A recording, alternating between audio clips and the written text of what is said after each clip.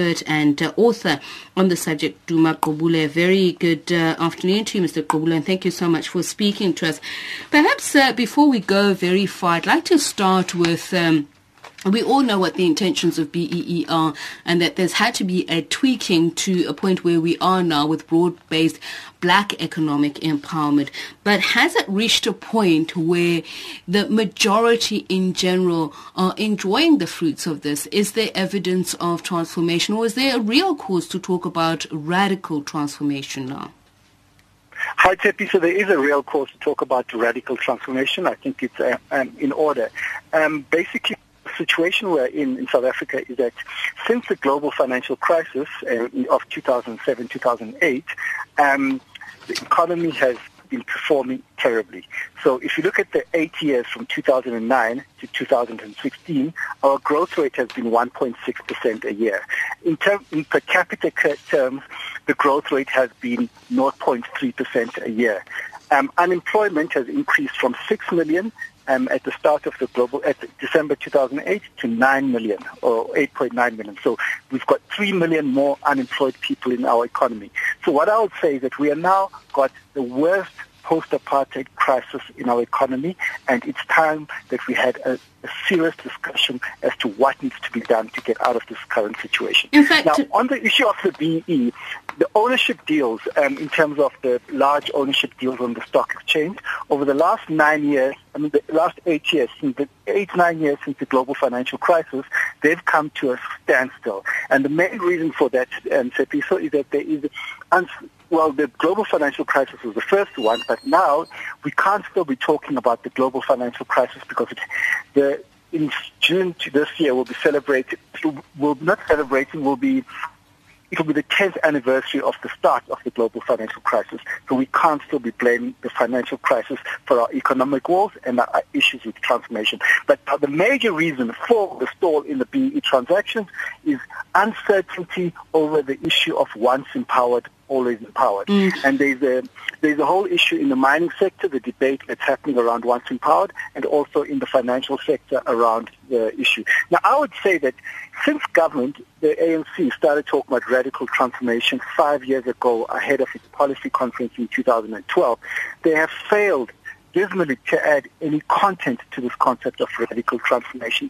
The ANC is genuinely battling with this So let's look at what's missing there, Mr. Qubule, in terms of content. There are those who say, if you, for instance, have absorbed established apartheid apparatus, then you are going to struggle. Is that the problem with the distributional shifts? Why the gap is growing wider between the rich and poor?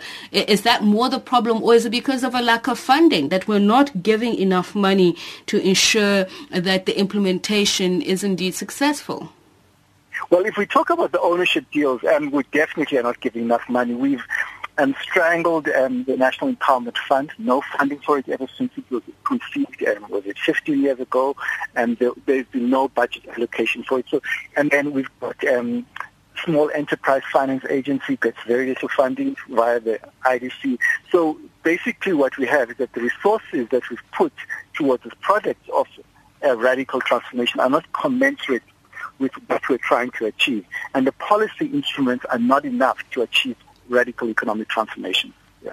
So if we look at, you spoke about the lack of content. So if we're going to deal with what is wrong with even the current policy, there are those who say you don't have enough buy-in from private sector, so they'd rather pay the fines than spend more money on skills development or skills transfer, for instance. And if you talk about what you spoke about, the equity partners there, that, they're rather insincere in their efforts. So what is international best practices? I know that it's been called by other names in other countries, India, Malaysia, for instance.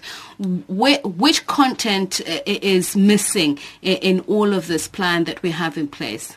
Okay, the first thing that we have to talk about is that we have to get our economy growing. Now, you might have seen that paper that was done by the Deputy Minister of Finance. He says you can't have transformation without growth.